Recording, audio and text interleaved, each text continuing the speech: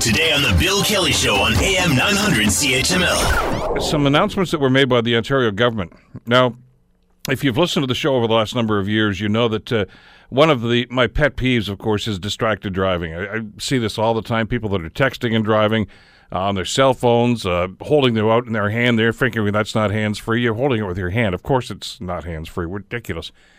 But the concern I've always had is that people are doing this, and we're seeing it with more and more frequency, because I think the fines that were in place and are in place today as we speak just aren't sufficient enough. They don't scare anybody, and there's so many repeat offenders right now that clearly something had to be done.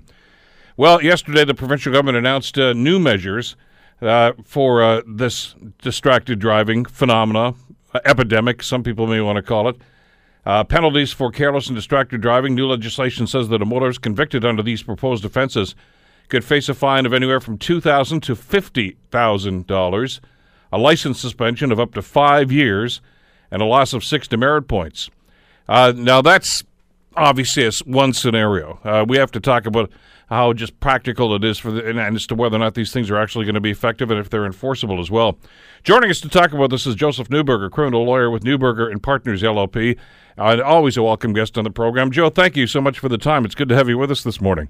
Oh, thank you. Always a pleasure. Joe, let me ask you, first of all, your initial reaction when you saw the proposals from the Attorney General yesterday and the Transport Minister.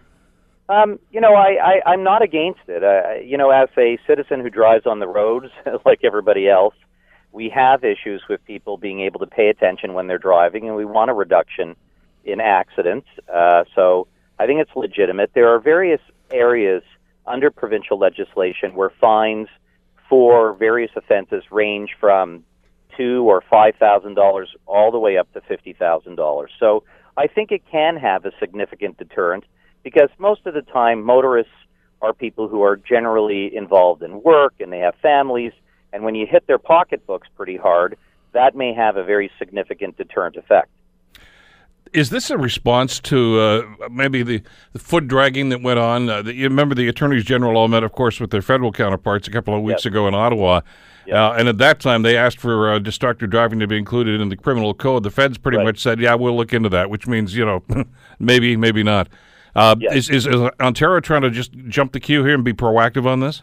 I think so, and that's an excellent point you raised, because trying to add distracted driving under the criminal code makes absolutely no sense.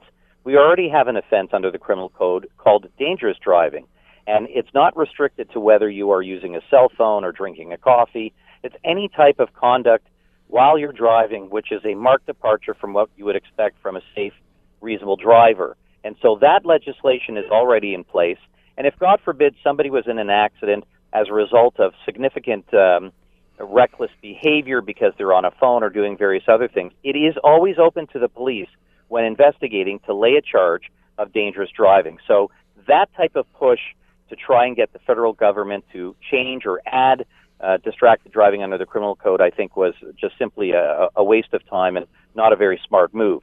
But the Ontario government now responding with increasing fines for careless driving or distracted driving is definitely in response to that, and I think is probably a more effective move. Let me ask you about wording here, because I was intrigued by this when I saw the story yesterday. And this new law that they're talking about, and that's how they classified it as a new law. It's going to be called careless driving causing death or bodily harm. And as you've just mentioned, isn't that already on the books? Maybe not in those specific words, but that's there already? It's within the provincial legislation. So under the Highway Traffic Act, it's not really clear. We've had cases with careless driving causing death, and they are prosecuted very seriously. But we have, under the criminal code, dangerous driving causing death. So if the situation is, again, a marked departure from a reasonable driver, it's resulting in the death of an individual. So, for example, you could have a high rate of speed, erratic driving, and then an accident where somebody dies. That's already covered under the criminal code. And if it's careless driving causing death, your point is well made. Is that really careless driving causing death, or is that dangerous driving causing death? So it may be rather duplicitous. And in trying to determine the legal test for careless driving causing death versus dangerous driving will be really very tough. I mean, I think you're going to be walking a fine line. And I would prefer to see careless driving remain the way it is. And if somebody has been driving in such a horrible manner that resulted in the death of another individual, most properly, that investigation would result in a charge under the criminal code. Want to hear more? Download the podcast on iTunes or Google Play and listen to The Bill Kelly Show weekdays from 9 to noon on AM 900 CHML.